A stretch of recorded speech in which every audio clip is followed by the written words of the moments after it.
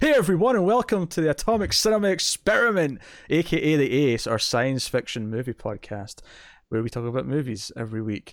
I'm Peter, by the way, and joining me is Tara. Greetings, citizens. And in this episode, because a new entry in the franchise is about to come out soon, we thought we would revisit the original Men in Black from 1997. We will start spoiler free as we always do. We'll give you a warning before we get to spoilers, and that's what we're going to do. Also worth mentioning, at the end of the show, we have a bonus section where we talk about an episode of Mystery Science Theater 3000, and the episode we watched this week together was Manos, the Hands of Fate. So You didn't say that with enough tears in your eyes. I think there was enough apprehension in my voice. Also, can I just point out how weird it is? What world did we create for ourselves where we're doing an episode of a show that talks about Men in Black and Manos, the Hands of Fate as a double feature? Like, how did that happen? I don't know.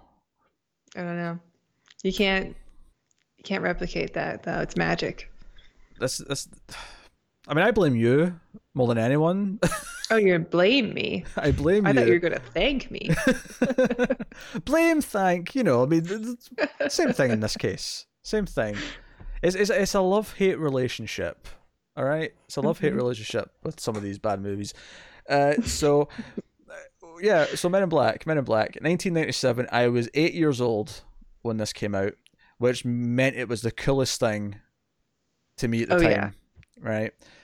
You would have been, what, 12? I thought we went over this. What? No, I shouldn't specify. I'm sorry. I've put a You number don't on need the specifics. You were a few years older. Yeah, I was 12. And it was still a big deal when it came out. And it was still a big. I imagine it was. It seemed like a cool thing at that age, and it was right after because Bad Boys was 95. Independence Day was 96, so this was kind of like the triple year of Will Smith being becoming the star.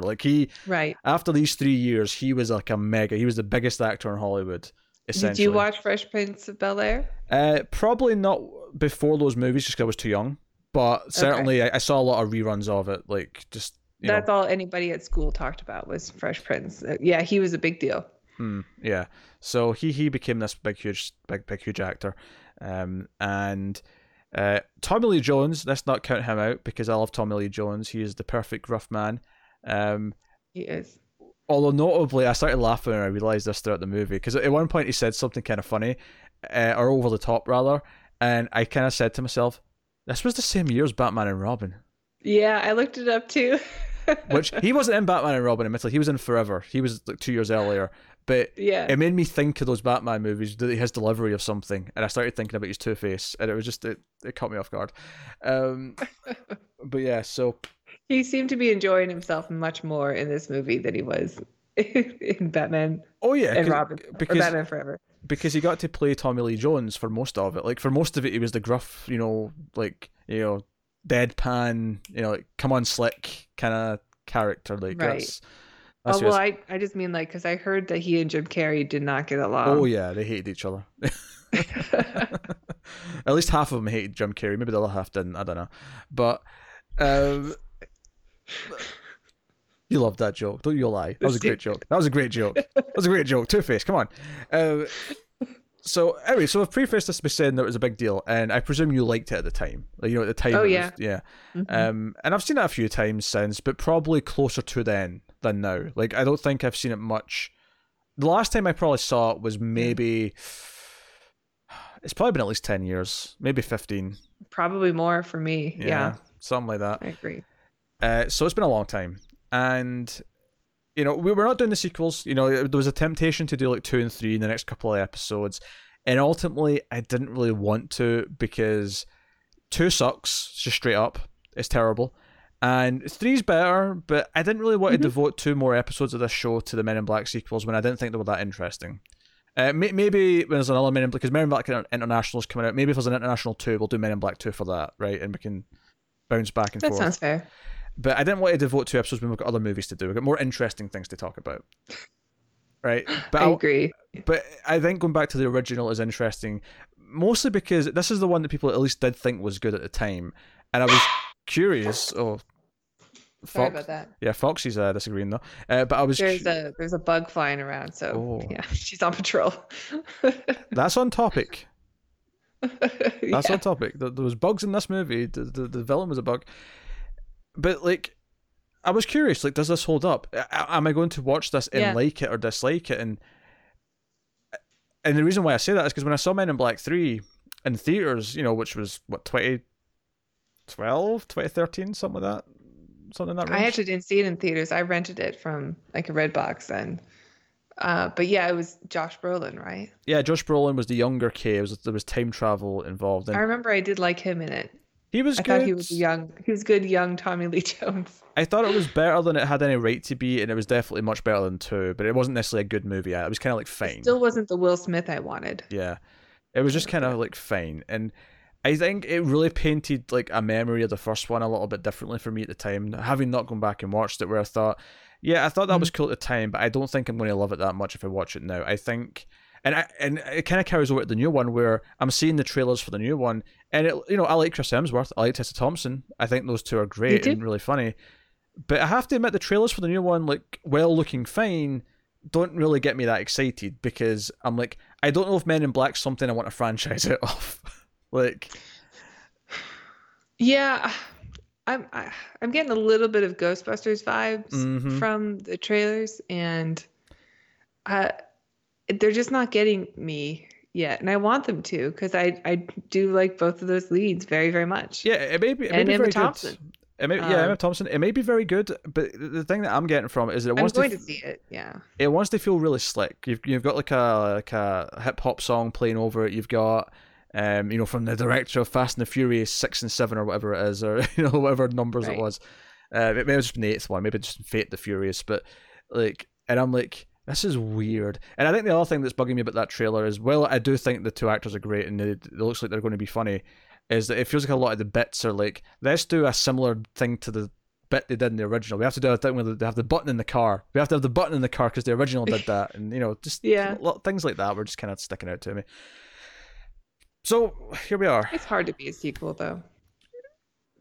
It can be hard to be a sequel, especially when you're a Sony sequel, because Sony's batting average is not good in general. Right. Never mind with sequels. So I asked the question then before we get, and if you don't know the plot of Men in Black, there's a secret government agency called the Men in Black who monitor and police extraterrestrial life on Earth, and they make sure that no one ever knows about it. The public don't know. They've got the flashy thing. They don't know. And Tommy Lee Jones, his character's Agent K. His partner retires, and he recruits and trains Will Smith, who's Jay, to be a new Man in Black, I suppose to say it properly. Yes. So, Tara, how did you feel about watching Men in Black now?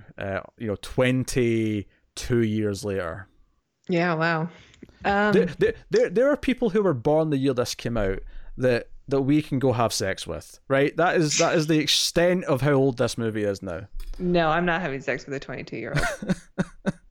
I didn't say you would. I said you could. That's an odd way to phrase it. I would have said they could fight in a war, drive a car, vote. Straight to sex, okay. I will say it holds up. I thought the movie was a blast. Okay. It held up better than I thought it would.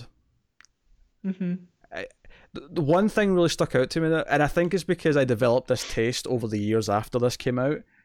There's one thing I really hate about the movie. What's that? Danny Elfman's music. Oh, come on. Dun dun dun dun dun dun dun dun dun dun dun dun dun dun dun. I hate it. Yeah. That's what movies sounded like for a long time. I hate it. I hate it. I just... I'm not anti Danny Elfman because I'm not anti Tim Burton like you are.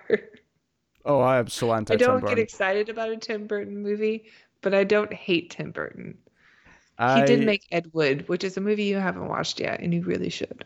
I'm sure you'll make me watch it at some point, but the point well, is, it's not science fiction, so no. Okay, true, but look at it this way, right? I'm watching the movie, I'm trying to get into it, right? and then something elfmany will happen, like in the soundtrack. See that opening when you're following the dragonfly, like going around the desert?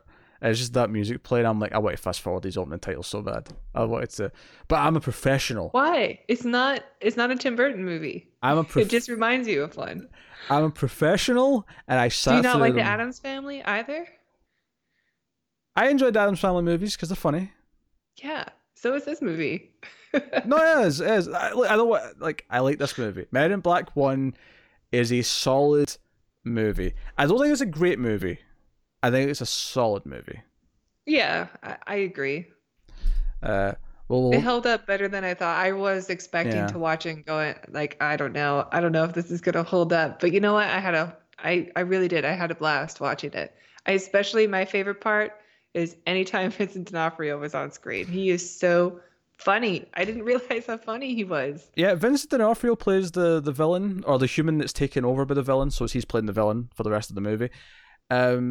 I didn't know who he was when I first saw this, and probably only know who he is now because of Daredevil. So it was like, so he looks really different. Not because of Private Pile? I have no idea what that is. Oh, Full Metal Jacket. Oh, is he in that? It's been a long time since I watched that. Yeah, he's the one who, Is that him? boot camp. I'd probably recognize him now. Also, for people watching the video, spoilers for Full Metal Jacket. It's not the ending of the movie. It's the ending of the best part of the movie, admittedly. I'd probably recognize him now, but hell, I mean, I could tell it was him, but it's like he looks so different compared to what like he looks like now. Yeah, he's such a different looking guy. Same to an extent with Tony Shalhoub, who's in there for a small role. Like he looks so different. What's Tobias Funke's real name? Oh, David Cross. Thank you. He looks like I could. He is almost unrecognizable. Yeah, it's obviously him. His mouth gives it away, but he's still got a lot of hair at the back, and he's not got the mustache, so he comes off feeling really weird. But hell, and then something. He's not wearing the shorts, the cutoffs. Someone that I really noticed though in this is the tall bald man who's one of the aliens in this. Oh yeah, Lurch, yeah, he's in the Addams Family. But what he's also in Star Trek: The Next Generation. He is Mr. Hand. You're right. Mr. Pond. You're right. Like he keeps hitting the gong while they're eating. They try to eat dinner. Yeah. Yes, he's Loxana's helper. I remember that. But I know him now, even though it's not the first thing I summoned, because I've seen some of these things long before this. But he will forever be the giant from Twin Peaks. Oh, okay, I thought you were going to go with like a Buffy the Vampire Slayer. Oh no! This was not a reference to the hit television show Buffy the Vampire Slayer. This was a reference. That doesn't count. You brought it up. You don't get a point for that. Oh, we're playing for points now, are we? Have you not been keeping track? Oh, I'm going to now. Well, just know that I'm like 6 points in the lead.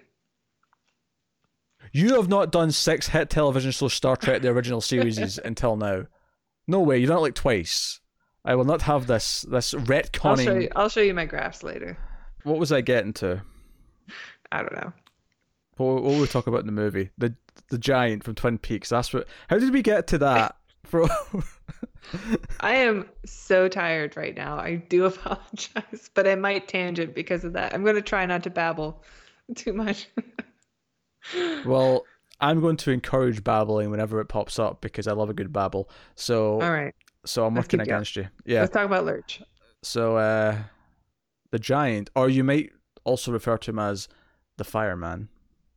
I never watched Twin Peaks, so no. So, what the point I was making was there's all these faces, right? There's all these faces that like, from things from later, or even in this case before, and you're like, oh yeah, that person, and like, they look so young, like because this is like almost 10 years before Arrested Development, so David Cross is like really young here, and then if you watch the new seasons of Arrested Development, it's like, man, it's another 10 years has passed, like this is like proper middle age now. So yeah, he's almost unrecognizable except for his voice. You can't hide that voice. Yeah, he's early to mid-20s here. Like he's pretty young here. Yeah. and barely apart. Like I was looking at the credits for his name, and it came Yeah, up like basically right before the end. yeah, I thought yeah. that was strange. He's not getting the credit he deserves quite yet. I mean, he's literally in one scene, so I mean, Yeah. fair play, I guess. Uh, so yeah, yeah. So what did we like? So we're still in spoiler free. What do we like and dislike about the movie? So I don't like the Danny Elfman music. Danny Elfman's an overrated hack. I want no part of it. I will say that some of the CGI I didn't love. Some of the CGI is definitely dated because it's from 1997. However, I do want to commend them that there's a lot of practical effects as well that Yeah. does hold up. A lot of goo. Rick Baker did the effects for this, who's, if I remember correctly, and horror fans will tear me apart if I'm wrong on this, but I believe this is the gentleman who did American Werewolf in London, doing the creature effects. In fact, I'm going to. I love every time, not just because of Vincent D'Onofrio, but I love the makeup on him also because he's wearing like a skin suit, so it's like starting to rot as the movie progresses. Yeah, I'm actually just going to confirm my suspicions because I'm second guessing myself that this was American Werewolf dude, but I believe it was. Oh, okay. Well, I really did enjoy the makeup on him a lot, and when we did get practical effects, they were really cool. I think the coffee alien guys. I won't say too much more, but I think they're practical, right? The coffee aliens. Yeah, the ones in the coffee room. Oh, the little aliens. They're puppets, aren't they? You may be right. Yes. Well, I like them a lot too. Not just because they're really funny, but like I thought they looked cool. I like the only time the CGI really kind of stood out was the end with the alien. Yeah, honestly, the CG isn't as dated as I thought it would be. Like, I was actually kind of pleasantly surprised that it definitely looks dated. Don't get me wrong, but it doesn't look as cringeworthy as I was. Because if you rewatched the Power Rangers movie from 1995 anytime in your recent adult life, No. let me just say, if you watch that, the CG of the Zords at the end will make you like hide behind the couch. You'll be almost Well, crying. we watched movies from 97 on the show. We have. Dark City was 97. Sure, but that had better CG than Power Rangers did. Sure, and even some of that CG was mostly just environmental CG stuff, like buildings moving, and some of that really didn't hold up very well. I think the CG on this was a lot better than Sure, that. yeah, I can see that. No, but I think it's because it's mixed with practical. That's why Jurassic Park mostly holds up, is because there's a lot of practicals mixed in with the CG. Yeah, you only use CG when you can't do practical. Yeah. Not because you don't want to do practical. And the art form, of course, has been lost because now everything's just like. If you go to see the new, like Men in Black, you really think there's going to be any practical aliens outside of people who are just in makeup because it's a humanoid? Like, I hope they have just as much goo though. You want goo? You want all the goo? I loved all the goo in the movie. Yeah. It's pretty Will Smith. Will Smith's really charming and funny, and he's got a couple of his trademark lines. Makes you miss him. Was there anything in the movie that you felt was dated conceptually? Like, was there any jokes where you went, it doesn't really land that well today because, whatever reason? I don't know. Is this a test? Are you testing me? No, I'm not. I'm just asking your opinion. I don't know if any of them really stood out. Some of them I thought were kind of, for kids, but for the most part, not really. I didn't notice anything. Yeah, no, it was just like the couple of things that stuck out to me was just like it's a pretty much a sausage fest of a movie, and yeah, I mean, I guess Vincent D'Onofrio, when you first meet him, he's very cruel to his wife, and she's just kind of, I don't know, I guess because they're low income family living in a trailer, like that's supposed to be something that's okay that we make fun of. Yeah, he's dinner on the table, house should be clean. He's making all these demands. But I don't really think that's that bad. No, it's not too bad. I think it's more just that that wife is really the second female character in the film because the main one, of course, is the doctor, whose name I am. Yeah, forgetting. she was. Her lines were Very sexualized. Laurel, her name was. Hmm. Did she ever do But anything she was clearly else? into Will Smith, so I don't really blame her. Like she had a motivation to be a sexualized character, I guess. It was just it felt a bit much at me at times. Like there was one joke in particular where I would give the writing crap for what Will Smith said in return, as if he was really assuming Oh, I things. know what you're talking about. But Yeah. at the very Later on. least, given where she was pointing, I can't really blame the character for thinking she's implying something dirty. Yeah. It didn't feel like a huge leap. I agree. Yeah. If I anything, think if that same joke was done today, it mhm, would be done worse somehow. yeah, And I would hate it. I think if anything, it made her look a little bit silly because of where she was pointing. Like she didn't, because she eventually gets around it by pointing sort of more like under, right, and it makes more sense Yeah. what she's doing. Like up until that point, she's literally pointing at her crotch the entire time. That scene, I guess that scene might be a bit Yeah, over the top. I don't know if dated is the right term because I could still see that being a scene in a film that came out sure, today. yeah. But And it just seemed a little bit goofy because it went on for a long it time. did, yeah. And I'm not.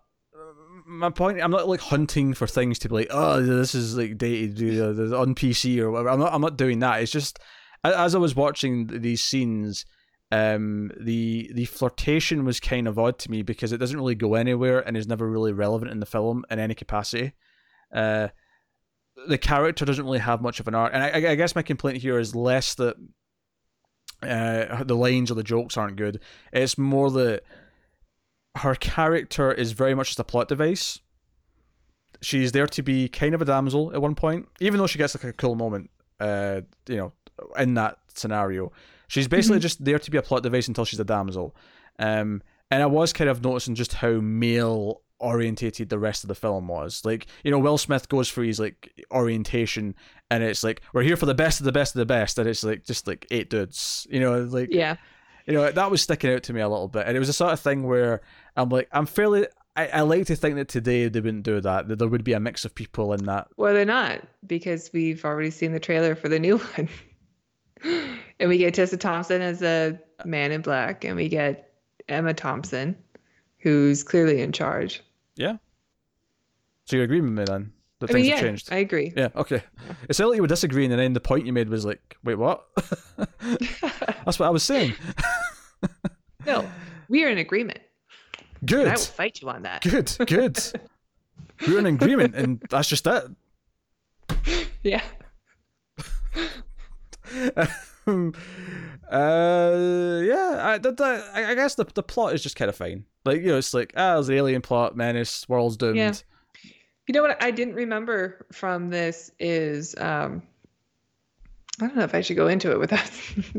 Are we still doing spoiler free? Do you want to go to spoilers? Okay, full spoilers from this point on. Full spoilers for MIB Men in Black, the original. Yeah. I guess what the part of the plot that I didn't remember was why the aliens were on Earth. I didn't realize that they were like refugees. Mm. That part I didn't realize. Like they were here to be protected. I thought they were just living among us and we had some kind of agreement with them where, okay, but humanity can't handle this. So you can live among us, but we'll be like your police. Yeah.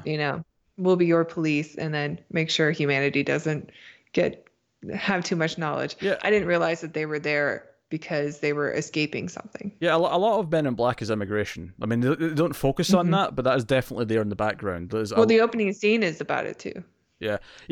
I almost felt that was kind of more to be a joke about aliens coming into the country. Yeah. And it turns out to be a real Clearly. alien. Like that's really what the joke is meant to be in that opening scene, which is fine. I mean, I think the plot is just kind of serviceable. It's not really about the plot. It's about the characters. It's about the fun and the jokes, and it's about Will Smith and Tommy Lee Jones playing off of each other, and that's all very good. That's all really great. Yeah. Tommy Lee Jones is great in this movie. He's great. I mean, I think I actually like him more than Will Smith in this. I like both of them, but I do too. I think actually. his deadpan is more relatable to me. Whereas I think as a kid, I like Will Smith more because he's so wisecracky and stuff. But he's fun. He's just nothing but fun on screen. I think as I've gotten older, I relate more to Tommy Lee Jones. So You're a little gruff. I'm a little gruff. Yeah, I feel like since the age of about 14. I've been an old man. So I do. I like Tommy Lee Jones a lot more watching this today also. Um, yeah. I just like him. He's so good at being that type of character anyway. This seems unusual for him to yeah. be so I don't want to say cartoonish, but I don't know, to take a role that's so different. Sure. And I didn't realize this was a comic book movie. Yeah, it's based on a comic book. Yeah. Yeah, I didn't know. Have you ever read them? No, no. I think I saw an episode of the cartoon that came after, but I never read any of the comics. And those are based on the comics as well, not based on the movie, based on the comic. I have no idea. I would probably say a little of both, like because they obviously need more plots because it's a cartoon. They need weekly stories, so I imagine they Sure. probably took some from the comics. But I have no idea how accurate it is. I have no idea like how accurate the movie is to the comic. Mm. I don't know. Do you know what's frustrating? I got to the end of this and I fairly enjoyed it. I don't think it's like a great movie. I think it's a really enjoyable, and that'll hopefully be reflected in my score when we get to the end. Sure. But I think what stuck away from me at the end of this movie and is just how forced and tacked on the sequels are. Because this movie ends with Tommy Lee Jones, like Kay, retiring, and he wants to go back to the love of his life that he's been gone from for 35 years, and she's not moved How on. nice, right? Yeah, she's not like found a new partner. She never like got with anyone in that time. She's just been lonely and sad because her husband or love of her life disappeared, or the government stories that he's in a coma. Right, that's what it says at the end. Yeah. And it was this great ending for him. It felt genuinely quite sad that he was passing things on, and we have Laurel that seems to have been recruited as Jay's new partner, and the sequel shits all of this away. It retcons That's it the all. thing. I was thinking when I watched this, like, Yeah. I don't remember her in the sequel. She's not. Yeah, And she's I not there. remember Kay coming back. And I think I remember why Kay came back, but I don't remember what happened to her character never or mention her. if she's in it even. That not even mentioned. I don't think, from what I remember. Really? Yeah. Wow. Yeah. No. It makes her feel so. But that's the thing. Like, if they wanted to make a sequel, they have a setup for a sequel still with Was she Jay asking for and too much money? That character, whose name I can't remember, Laurel. Yeah. And they just abandoned it completely. I mean, I'd like to say that, maybe the actress was awkward and they had to like base it around that, but part of me just thinks, and this is probably the likely story, is that they just wanted the same pair, so they just wrote it to fit that, and we get this awkward plot of bringing Tommy Lee Jones back, and And Tony Shalhoub, right? Doesn't he come back? I think you're right. I think we do see him again because I think The dog, the pug is the thing. we get the pug, yeah. Maybe that's the third movie. I can't remember. It felt so forced to me even when I first saw it. It came out when I was like maybe 13, 14, something like that. And I remember hating the second one when I saw it. I remember actively disliking it. It may have even been one of the earliest examples of me like being old enough to realize a sequel's bad. Like, because I think when I was a kid, I just liked everything because I didn't know it was good and bad. Yeah, me too. But The Lost World was that for me. yeah. Do you know, it's one of those And things. it had dinosaurs in it too. And I still was just like, I don't think that was very good. I mean, we'll do that someday. But like, Oh, really? yeah, Jurassic Park sci-fi, bringing dinosaurs back to life. Come on now. Yeah, I just figured that's something you would do. Like, maybe you've already done it with Connor I have on not. Netflix. I have not. But like I would watch it. I own them all. I'm happy to. Lost World for me is one that I convinced myself I liked as a kid because that was 97 as well, so I was same year as this. I was 8. Yeah, I was so stoked. I skipped school. Mm. Didn't tell my mom. Do you know the only movie I ever skipped school to go and see? Spider-Man 3. I have made horrible life choices. Yeah. But no, Lost World is one where I like convinced myself I liked it, and I don't hate the movie. Like, there's definitely good parts in it. Oh, but, I agree. Like, it's shot beautifully. I still quote, "Don't go into the long grass." but I've said All it the time. before, and I'll say it again.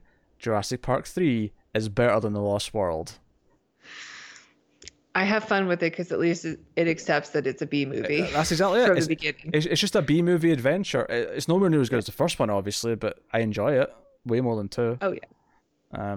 So Yeah, and some Spielberg loyalists would take umbrage with that, but I'm sorry, but Well, Lost World looks better and has sure. Goldblum, but I do like Goldblum. You know, I like Goldblum. I don't love the Godzilla scene at the end. Oh, so bad. I hate that. The Yeah, last 20 minutes of that movie is just so tacked on, and uh, it does. It feels like a different film. so We should probably save the rest for when we review it. we should, yeah. I'll have a full whack of it though, because I'll have rewatched it then now, so we can look forward to Yeah. that. Yeah. So yeah, the ending really bugs me because like the sequel shits everything this movie ends with and like sets up for possible future Mhm. things. It shits away and just Yeah. retcons all of it, and it's just like How could we get Tommy Lee Jones and Will Smith back together? It's not quite as bad as say the opening of Alien 3, but it's kind of in that kind of line of thinking where it's like you've just kind of taken away and made the ending of the last one feel redundant. So it makes me instantly dislike the sequel a little bit. Yeah. And that's not the only problem that movie has, not by a long shot, but it's definitely the first thing. Alien 3? No, Men in Black 2. Okay. Oh dear. So yeah, the visitor Orpheus gets taken over by a bug. He's looking for the galaxy, which is on Orion's belt. Which I will say this: seeing knowing what Orion's belt is in the context of this movie, it's the cat's collar. It's actually kind of insufferable watching them constantly doubt Will Smith when he keeps saying, "Oh, they said the galaxy was on Orion's belt. Don't be silly. There's no galaxies in Orion's belt. Don't be silly. The pug said it's on Earth." And I'm like, "Oh my god, it's the cat's collar. Just oh my god." Like, Yeah. Yeah. I don't know if I realized it because I had seen the movie before, but a long time ago, because there's a lot that I forgot. But yeah, I agree. I was going through that too. Like it's on the collar of the cat. yeah, yeah, The cat's named Orion. yeah. I mean, I feel like the movie's really made up of set pieces.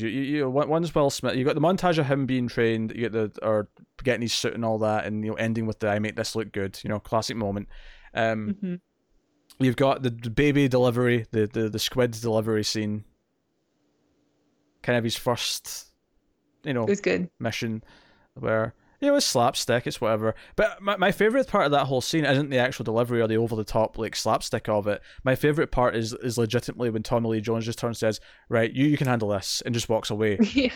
Like that to me, that's the funny part. The funny part is him saying, "You can handle this," like a pro, as if. Well, that's the thing that's why I think that's why we like his character so much too, is that he is so deadpan and serious, but we take him seriously in this role, like he knows what he's doing. So even though we see Will Smith in the background being practically beaten to death by this baby alien that's coming out, that because Kay doesn't care what's happening, like we can just laugh at it and we know that he's not in any danger. Yeah, yeah.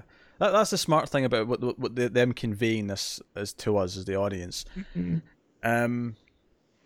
But you've got that, and you've got the whole joke where he gets the little gun, and he thinks this is lame until he fires it, and it blows him back like into the wall, and then again into a car, Yeah. and all the rest of it. I think Joe, what the movie maybe fails to do, actually, now I'm thinking about it, is like Tommy Lee Jones wants to recruit him because he's like, oh, he chased down this alien, right? He chased down this alien at the start of the movie on foot. Yeah. That takes skill. That takes like a certain type of person. I want him to be like in the organization, right? And that's really cool, and that's fine. It was kind of a shame to me that at no point in the movie, like I think watching this again, like not remembering it clearly, I assumed there was going to be a scene towards the end in the Act 3 where he will actually use the skills that he has that maybe the other Men in Black agents don't, the way he thinks, to actually help solve the problem. Yeah. And Well, even the training montage that we get, well, not really montage, but in the beginning, when he's training to try to outcompete all the soldiers Yeah. for the new position, we never really get the idea that he is the best. Just that he thinks a bit differently than the rest of them. But Rip Torn seems annoyed by him the whole time. Yeah. And then, Kay says, or he asks Kay, like, are you sure about this guy? And he says, yeah. And so we immediately just like give everyone else the red light. And it's almost like that whole test wasn't necessary. Like they were already going to go with Will Smith from the beginning. No, I think that's implied. I Because think he never really proved himself during those scenes. I think the idea is just to make it look to Will Smith or to Jay that he is, not like just getting this job, that he's actually to make him prove himself almost, even though, like, no, it's all about just showing, Rip Torn, or Zed, is his name. Mm-hmm. The proper way to say that letter, by the way, just for the record, that's how you say the letter Z. That's how we say it in Canada. Do you guys say JZ? No. If it's a name like that, I'll still say Jay-Z. Okay. Same with an acronym. If it's clearly supposed to be like something with a Z sound, because that's what makes the acronym sound good. Okay. I'm not a dick like that. But I was just curious. If I'm saying the alphabet, I'm saying Z. Damn it. But like, there's no moment where like his skills as like someone who thinks like this from the LAPD or the NYPD ever really comes into play, or ever really is, because the reason why I'm thinking about this is because where he shoots the little gun, that's the one scene where he kind of runs after him, and ultimately it's a nothing chase where Tommy Lee Jones eventually says, "It doesn't matter, we've got his ship, he can't get away." Like, Sure. And it kind of felt like, also all he did was like cause a whole lot of destruction and a whole lot of people to have their memory wiped. Yeah, he doesn't really learn anything, really, as an arc. Well, maybe. I mean, he could have learned that maybe not to use his immediate police skills and chasing people down in public like that, or being so quick to use a gun out in public like that, because they have other methods, like to be more patient or to listen to, I don't want to say your elders, but the people who have more experience. You mean like you've got more experience than me? You mean like that? Yeah, you should be listening to me is what I'm saying. Because you're my elder. Which, by the way, we're recording this on Tara's birthday. Just I want everyone to know that. Oh, yeah, it's a big day. It's a big day. It's the big. I won't say the number. Yeah, I'm still here. I'm committed. No, so happy birthday to Tara. Everyone say happy birthday in the comments. I should have said that at the start. I really should have rubbed that in at the start. You don't need to say it. Yeah, a bunch of happy birthdays in the comments. That'd be nice. People watching don't need to say it. Just say happy birthday. Be nice. But like, if you're right there, nobody's gonna be watching us after our last one. True. But if you're right about that theory that like, he learns not to fire his gun, he learns to like keep his cool. I don't think there's a scene after this that shows that he's learned that, though. Like, it's just one thing to say that, but we need a scene where he chooses not to do the thing that he did before. A scene where he chooses to be calm or chooses to do it another way. And that never really happens. And I'm not saying it hurts the movie too bad. Like, it's the sort of thing that I'd complain in a lot of stories where the characters don't really have much of an arc. Tommy Lee Jones arguably has more of an arc in accepting the new guy, essentially, right? And accepting that maybe he shouldn't just flash everyone, because that's the kind of thing that he learns from him. But here's what I like, though, or why I think that doesn't affect the movie, is that the movie's about having fun, it's about having an adventure, it's about these characters playing off of each other. But I think the reason why I'm bringing this up is that I think what stops it elevating itself from being a great movie is without that emotional arc that actually... The closest we get is Tommy Lee Jones' retirement, right? And him saying goodbye and going back to his wife. But it's basically a subplot at best. There's one scene in the middle where he's like spying on her like a creepy pervert with satellites. Which, by the way, having that good satellite imagery, but surrounded by a Windows like 97 style. No, there's no such thing as Windows 97, but I'm saying like 1997 Windows era. Like, there's a lot of technology here that does not hold up very well. Like the thing that will replace CDs. It's just a really small CD. Yeah, that's right. Not just a digital stream of music. Yeah. They couldn't comprehend that in 1997. Oh, I understand. It's just fun to see old future technology. Oh yeah. Oh, just you wait until we do Jurassic Park. I'll be doing a whole like 10-minute section on the CD-ROM and how excited the kids are about it. It's got CD-ROM. Woo. So I think that's what holds it back from elevating itself to great, though, because I think if you had that emotional core where I felt the characters actually went through an emotional journey and learned something by the end, I think I would like it a lot more than I do. Okay. As it's like, it's a fine movie. It's a fine, entertaining. It's a fine. I think it's a fun popcorn summer movie. Yeah. With characters that I like. I like all the effects. Yeah. I like the aliens, and I especially like the humor. Yeah, it's much better, because when you say that it's a fun popcorn movie, like people say that about Michael Bay movies. No, it's better than that. It's better than those types of movies. I wouldn't say those are fun popcorn movies. People who try and defend them do. It's popcorn. You leave your brain at the door and just enjoy the carnage. That's what you do. No, they're mean. They have like a cruelty in them that doesn't exist in this film. Oh, I agree. Yeah. No, the movie's full of likable characters. And then, of course, they eventually get the big guns out at the end when they realise, these spaceships at the World Fair, they go there.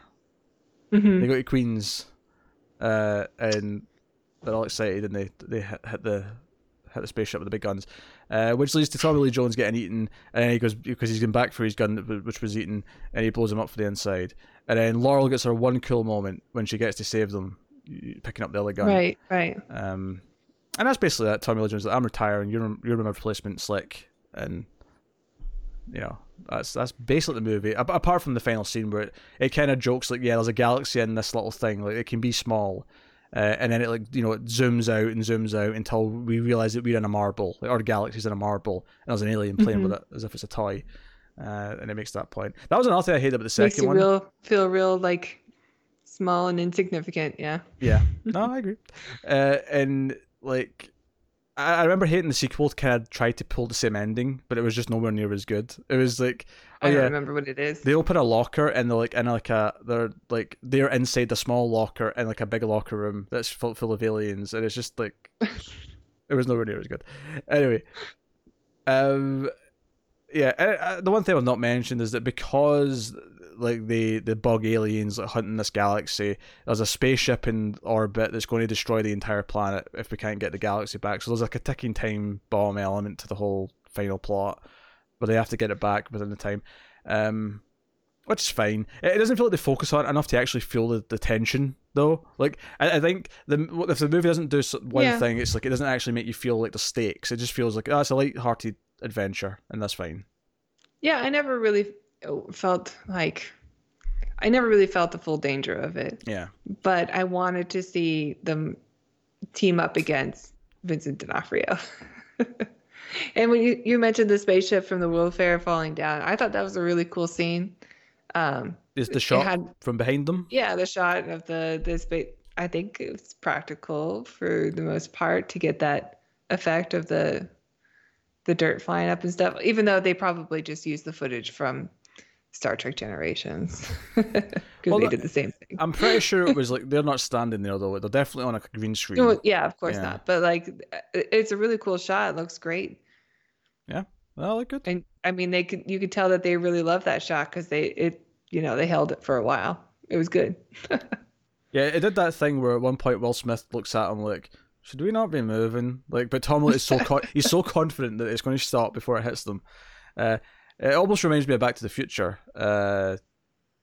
when Doc's like spinning up the car when he's testing it for the first time, and Marty's trying to move away with the camera, and he's like, right, what are you doing? Stay here. But no, so it's a fun movie. Like I say, like if we're getting to ratings now, unless there's any final points you want to make about the plot or I mean, there's not a whole lot of deep themes in this film to talk about. Nope. It was mostly just whether or not it held up, and I think it does.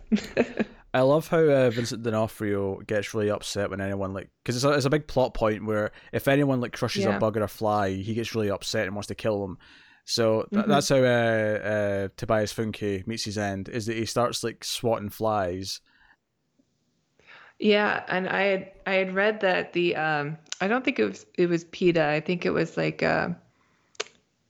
don't know, some kind of humane association like the RSPCA or something, or if that's the right acronym, I don't know, but something for animal rights were concerned about them actually squishing so many cockroaches. So instead, when you see Will Smith stepping on them, they used mustard packets. And to make sure like they counted the amount of roaches they had before and after, and they match. So no roaches were harmed in the making of the movie. For anyone who's concerned. This is an animal that we do actually pay people to fumigate and kill. To exterminate, yeah. To I hate roaches. I do. But I'm glad that none of them were harmed for the film. If anything, I'm disappointed. I've never seen roaches that look like that. Yeah, nor have I. I've never seen that. They are enormous, yeah. Yeah. In this movie. But, yeah. Well, you know, whatever. So to get to ratings then, what are you rating Men in Black? Okay. Yeah, like I said, not a deep film, but very fun. I laughed every single time Vincent D'Onofrio was trying to act human. He was so good, and I think it holds up pretty well. I think I'm gonna give it an 8. I think it's a deserved 8. Well, here's where we differ. Sure. No. I mean, I'm going to give it a 7. I think it's good. I don't think it's great. I think there was hype at the time because of Will Smith mania, and I think there's a lot of fun elements in the movie that do work. It keeps it nice and simple, which I think works to its benefit. I wish there was more of an arc for Will Smith's character, though, that really made him have a journey in the film, which, to be fair, is something that the third film does do. And I do wish there was someone else doing the music, because I don't mind the music at all. Yeah. Like I said, I think this is what movies sounded like when I was a kid, and I don't mind it. No, movies sounded like Terminator 2, all right? Movies sounded like, I don't know, Back to the Future, whatever. Like Jurassic Park, John Williams, Alan Silvestri, Brad Fiedel. These are the composers from the era which I would happily swap in. All right. I mean, Danny Elfman's music that is pretty well known, I think, came from like late 80s to late 90s era, though. Sure. Does not mean I have to like it. Or condone it. I don't think it's that bad. Look, this is a personal thing. Catchy. I'm not saying it's subjective. They fit the tone of the films. I'm not saying it's objectively bad. I just like if I was to add things to this film to make it better, I would add more of a character arc that had some emotional weight and a little bit more stakes. Okay. And it's not that I think there's too much comedy. I just wish there was a bit more meat underneath the comedy, to make it really kind of pop. I like Kay's character arc. I know there's not a whole lot of it there, but I do like the twist that he was training Will Smith not as a partner, but as a replacement, because I didn't really expect that when I was watching it. And I think that's, that comes from the beginning of the film as well, watching his partner retire and then accepting that this is something he wanted to do also. So when you get to the sequel, and he goes to get Kay back, and they've basically said that he split up with his wife before, and he's just like. Well, I'm not counting the sequel as part of my rating. Oh no, I'm not using this against your rating. I'm just trying to. I'm again sort of pointing out how infuriating the sequel is. It doesn't just bring him back into the fold. It actually says, no, that happy marriage that he went to, that was the nice happy ending for his character. Yeah, that didn't work out. They split up. Yeah, it's true. I did like seeing the Weekly World News again. I haven't seen that in like 20 years either. Are they even in business still, I wonder? Well, I've never heard of them, so I have no idea. Oh, the Weekly World News. Yeah. They're the ones with the crazy tabloid covers of like woman gives birth to baby who's can lift like 50 pounds or something like that. Read a lot of this growing up, did you? They were always at the grocery store, and they always would give me a chuckle. But yeah, I never bought one or read it through. I just read the covers. All right. Well, that is Men in Black, which means we can get on to our bonus section of the episode. Actually, no, before we get to the bonus, I do the plugs. So first and foremost, if you want to tell us what you thought of think of Men in Black, you can do that in the comments. You can like and subscribe, all that stuff. You can. you, I'm just laughing because your chair's just so squeaky. I know. It's not very comfortable. So you can like, subscribe, all that stuff. You can do all that. What else can I do, Tara, if they want to support the show? Oh, you can check out our Patreon page at patreon.com/MileFuzzTV. You can donate as little as $1 per month, and with that dollar, you get bonus episodes of The Ace. We have one for last month. We're having one for this month. We'll have one for next month, and the month after that. Next month. Our first one was pretty good, Judge Dredd. From what year was that? 99 or 90? 95. 95. Yeah, that was a fun one. You can also go to our store. We have a store, right? Yes, there's a Spreadshirt store. There's links in the description so you can buy shirts and hoodies and things like Both that. US and UK. Yep. Look at you. Yeah. And then if I give you some plugging to do, well, I'll do. We'll alternate, right? We'll each plug something, right? Okay. So you like sci-fi movies? I would say check out our horror movie show, which I do with Tim, called Screams After Midnight. Very similar to this show. We get together every week. We talk about horror movie. There's a bonus episode on Patreon once a month. Very straightforward. But we've been doing that for a long time now. We were like over 300 episodes. So that is the what do I say? Experience, the tenure. we have tenure. I kid. And then Tara, if you want to plug something that we do. Okay. Yeah, you can check out our Twilight Zone reviews. We review both. Actually, we do both the new Twilight Zone and the classic. But the classics clearly are going to go on a lot longer. You can check those out. You get them a week early also if you donate through Patreon. Yep, you do indeed. So that's plugins. But we do have one last thing to do, our bonus section, which is where we talk about an episode of Mystery Science Theater 2000. Tara is something of a super fan who's been watching since a kid. I have dabbled a little bit in my more recent years, but every week, or most weeks now. I say that because we won't actually have one the next episode or two. The next couple of episodes will not have a Mystery Science Theater section, just because of how we're having to record things.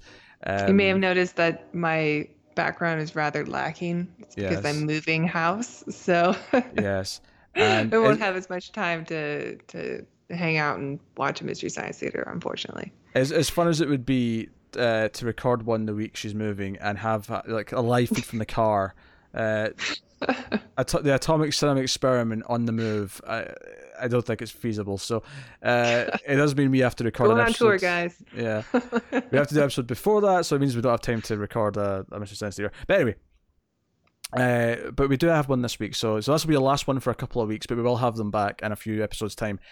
What one to go on a break with, though, because this is Manos, The Hands of Fate, which...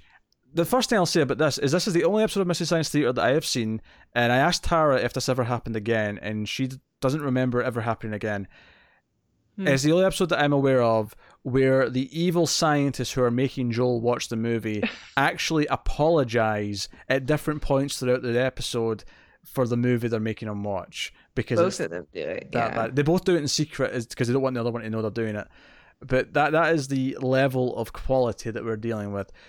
Tara, would you like to summarize the synopsis for Manos, The Hands of Fate? I will do my best. You can do your best. Well, it's written, produced, starred, directed by the same guy, so already a good start. And he plays a father and a husband who is taking his family on vacation.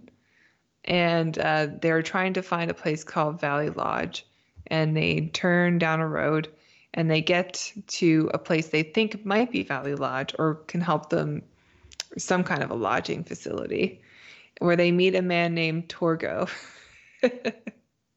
And Torgo is the keeper of the house while the master is away. He's a little bit unclear on who the master is. The family decides this seems like a perfectly reasonable place to stay, just these people's house. Um, and while they're there, Torgo gets a little too close to the wife, physically, like too close. He tries to touch her. It's this really long, drawn out scene. And then the master shows up somewhere And around the place at night. for the record, the master in question is not the master, the big bad from season 1 of the hit television show Buffy the Vampire Slayer. There it is. Yeah. That's a proper reference. That one was earned. I'll give you that one. Yeah. You earned your point. Thank you. Thank you. Let's see you tie Manos into Star Trek. I can't wait to see this happen. Oh, I have to do that for Manos? Oh, okay. Well, so someone in here will remind you of Tasha. I'm sure of it. The master is not Manos. He worships Manos. Yes. The Hands of Fate. And we know this because he wears this robe that when he spreads it out, there's these hands that are embedded on the robe. I'm not quite sure what Manos does, or like he is the Hands of Fate. So I guess if you pray at his altar or sacrifice at his altar, maybe it changes your fate. It's unclear. Yeah, it's unclear. He's kidnapped many various wives. He has a bunch of wives. They're all in white dresses. They're all like, pinned up against. Yeah, they wear basically white underwear and then some kind of lace over it, like a heavy lace. So, the reason I think this movie is made is just so these women who are all dolled up in makeup and will fight each other and wrestle with each other in the dirt, because we get a lot of it. Yes, like a lot of wrestling. It's funny. I actually am impressed how long you were able to draw out that description, because not a lot happens in this movie. That's basically it. Yeah, Tara mentioned that they stay at this lodgings, this house. We spend probably half the runtime of this movie in like the main room of this house, and there's a lot of weird editing. There's like moments where characters like teleport across the room. The character they stare at a painting for like 20 minutes. Yeah, they do. You're right. The character Torgo, who shows them around, like he has this little theme song that plays as he walks around. He's got these big fake knees on, so he's got this weird look to him as he's walking. It's a whole thing. That's the one. That's as best as I can do. It's closer than I could have done. And then I want to go back to a scene you mentioned. Torgo tries to touch the wife, because this scene baffled me in a number of ways. This was like it's really long and drawn out, but he takes a long time to get close to her. And but what I mean by that is that he's standing at arm's length, but he just puts his arm out, and it's kind of weird, and it's kind of getting really slow. It's reminiscent of, how sometimes when a movie makes fun of the trope where a character's up against so long. Like that trope where like a character's up against like a wall, right, and like a parking lot, like, right, and the car's like coming for them, and it's driving to them, so they'll be against them going like and they'll like scream as they're against the wall. And some spoofs will make fun of it where there's like a big long gap and they've got tons of time to get out of the way. Sure. This wife stands there and just looks kind of like, what's happening? What's going on? What's he trying to do? For so long. He's trying to touch you like a weirdo. And she eventually goes, Mike. It takes her so long, and I just like back up. Oh my god! Get out of there. It's weird. It's like she wants to see what's gonna happen. Yeah, for some reason she seems to have never encountered like anyone who's sexually interested in her, because she doesn't even occur to her that he might actually want to grope her or anything of that sort. She's just confused. She's confused. I think the worst scene that happens, because eventually Mike gets knocked out. And Torgo knocks him out because he loves his wife. And Torgo wants to keep the wife for his own bride. Yeah. But let's just remind everyone here, Mike, the husband, is played by Harold P. Warren, who is also a director and producer and writer and everything else. Right. Yes. So Torgo knocks him out and ties him to a post where he's knocked out on a post for a while. And one of the brides of of the master finds him there and decides this would be a great opportunity to grope a man and then slap him around a little bit and make out with him. It's such a bizarre scene. It doesn't make any sense at all.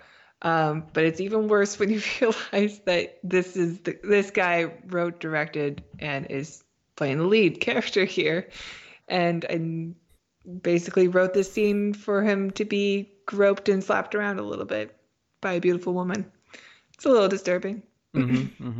I'd like to say I hope she was well paid, but I've got a funny feeling she wasn't.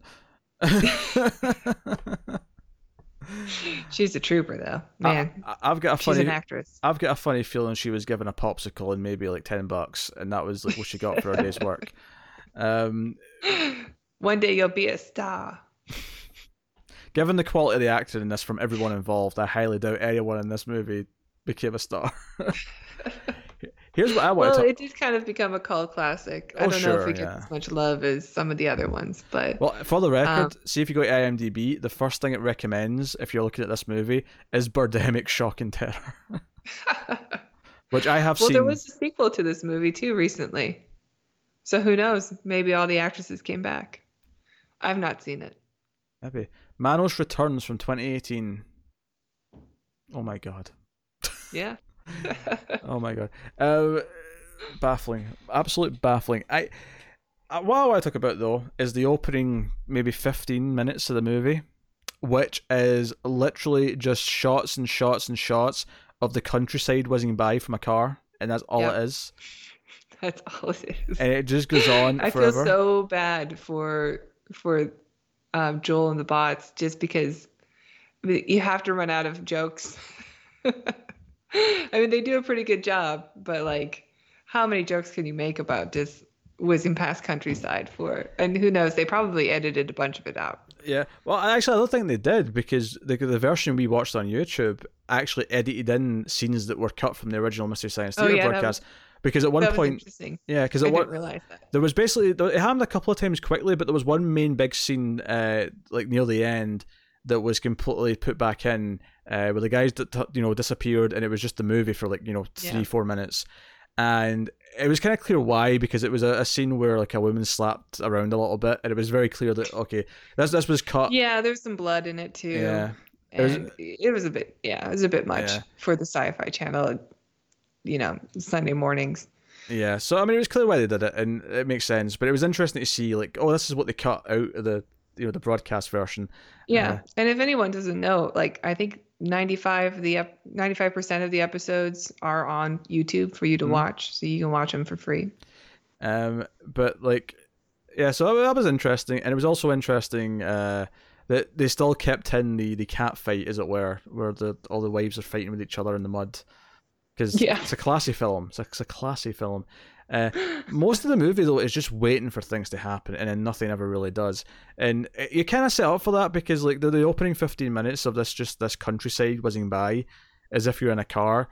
There's like a pause once or twice, but for the most part, like it's the directors trying to say, "Oh no, we're traveling for a long time, so they're desperate to stay somewhere." And you can almost translate the intent of what the scene is and what the script is as to what he thinks this is in a proper movie. You can imagine in a proper movie what this is supposed to be, and then what this idiot director who doesn't know what he's doing is just shitting out, and it's really tedious to watch. But the jokes, boring. But the it's jokes so make it boring. The jokes make it work, I think, though. Like the jokes from Mr. Science Theater make it work. And we also talk about a subplot.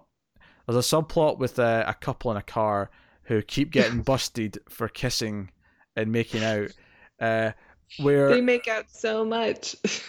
they only pause to drink more booze, and every time we cut back to them, they're sitting in the exact same place. What I mean by that is, like, it's always the driver's seat. She's always on his lap. It's the exact same setup every time. Yeah, except one time it is at night. There's a night make out, and most of the other times they're in broad daylight. Which implies that it's the only thing they seem to do. Yeah, it implies they've been sitting there making out all day, all night. And I mean, I don't want to be like a typical man here. Like, so you can, Tara, if I'm going too far here with this, I feel like after 10 hours of making out, I expect some sex. I'm just, like This was a different time. Yeah. After 10 People hours. didn't have sex back then. And you know the thing is, Ever. though, is like they're people who are like 30. It's not like these are teenagers who are being told to like stop drinking and like, you know, move the car. These are people who are 30 years old. You have a home you can go to and do this. Yeah. It's totally ridiculous. And then the cops keep coming back. Their recurring character to Yep.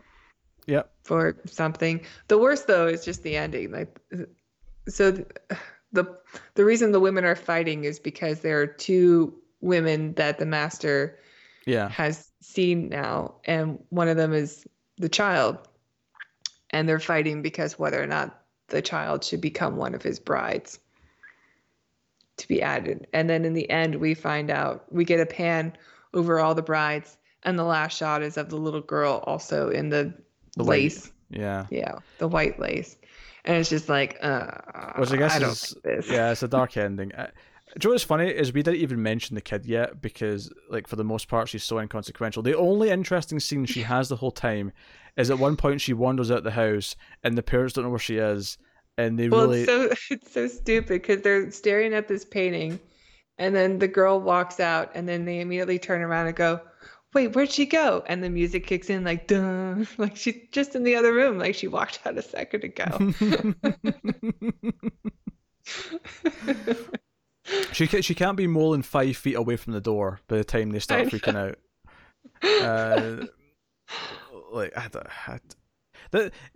this movie, like, it's a cult like movie for a reason of just how absurdly bad it is.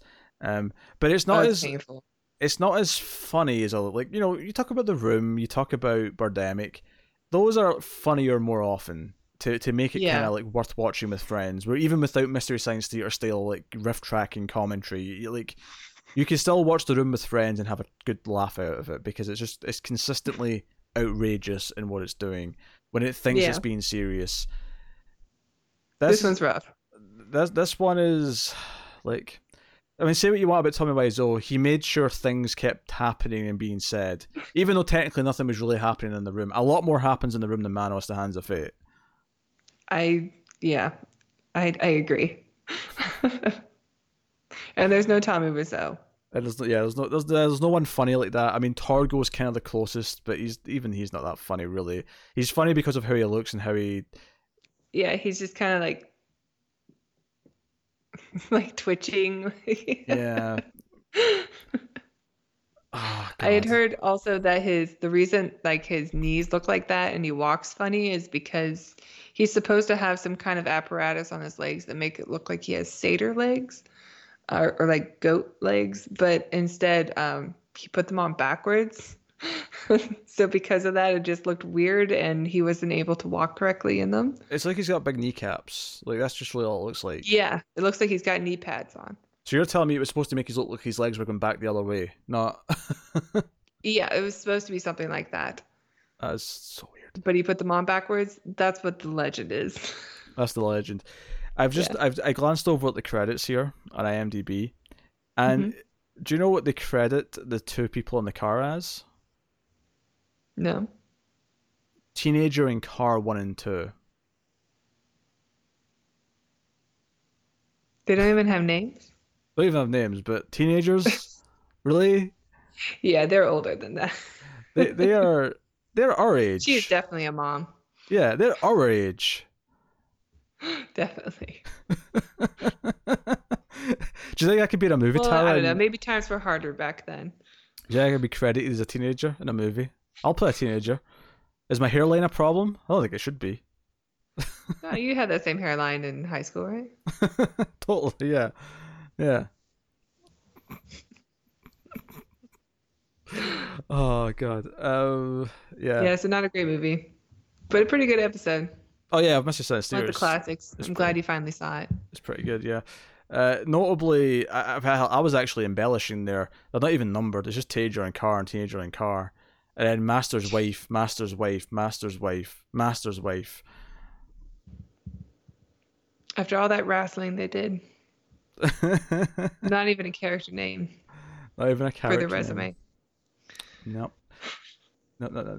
The only people who have names are the family, Torgo and the Master. Everyone else is just, you know. I would think like the head wife would be on there, the blonde one that was, got the beating at the end. Oh, she might be. Was she Debbie? No, that's the daughter. Was she Margaret? I was the wife, Maybe. probably. Yeah, I mean, it's got to be her, right? Oh, no. Well, no, because what about Michael's wife? Yeah, there's only two lady names on here. It must be the mum and Oh, the okay, kid. yeah. So I guess not then. We have 6 Masters' wives. That sounds about right. Yeah, there's a great moment when first the master awakens, and then he has to awaken all of his brides Yes. or all of his wives, and he has to do some kind of prayer to get them to awaken. And then it's the next shot is just him looking totally exhausted, and they're just all like talking amongst themselves, and like it's so obnoxious sounding. And they're like, what was I thinking? It's a great moment. It's one of the best jokes. Yeah, it's basically that thing where he's like, "Oh, my nagging wife, why did I marry her?" But it's like multiplied But by there's 6. times 6. Yeah, he's like, "Oh no, I'm surrounded by All women talking now." about Lancome makeup being too expensive, and you got to buy the whole set. You can't just buy one thing. That's why he puts them to sleep for months at a time. Yeah. Don't have to spend as much on food and clothes if they're just in a coma.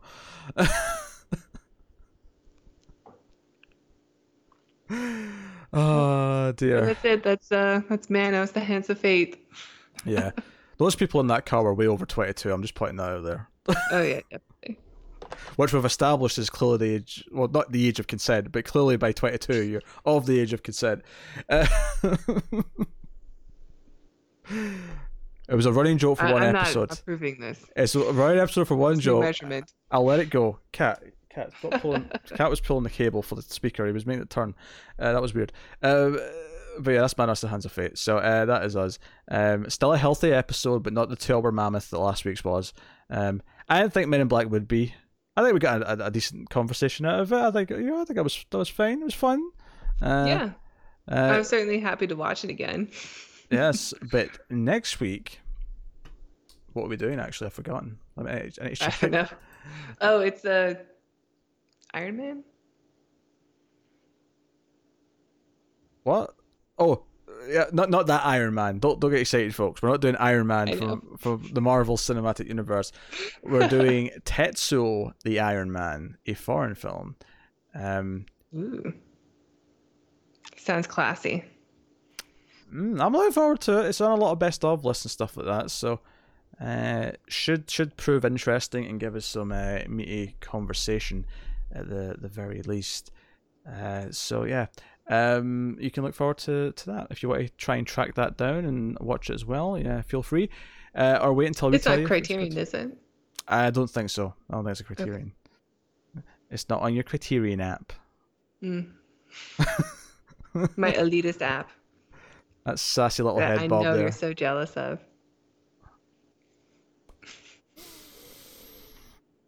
You're not getting your birthday present now. That has been the Atomic Cinema Experiment episode. Oh, was this episode 9 or 10? I don't know. I'm going to check because I want to know when it's 10. We should do a mini celebration when it's 10, right? Woo. I should hold back. Yeah, maybe 9. Don't celebrate too soon. Yeah, maybe Don't episode go crazy 9. now. Yeah, don't make yourself a fool at yourself, Tara. Come on now. Where are we? The last, yeah, this is 9. So next week, Tetsuo the Iron Man is going to be episode number 10. Episode 10. Milestone. Look forward to it. Yeah. Trophy unlocked. Yeah, it's a great podcast. Tell your friends. Reviews on iTunes, 5 stars, and all the other stuff I said before we got to the bonus. But I won't do it all again. That'll just inside it. So Tara, any final points you would like to make before we say goodbye? Any final word? Doesn't have to be about the movies. It can just be a general statement about anything that's been said in the show, or anything you just want to say and leave people with. I'm sorry that I'm so tired for this episode.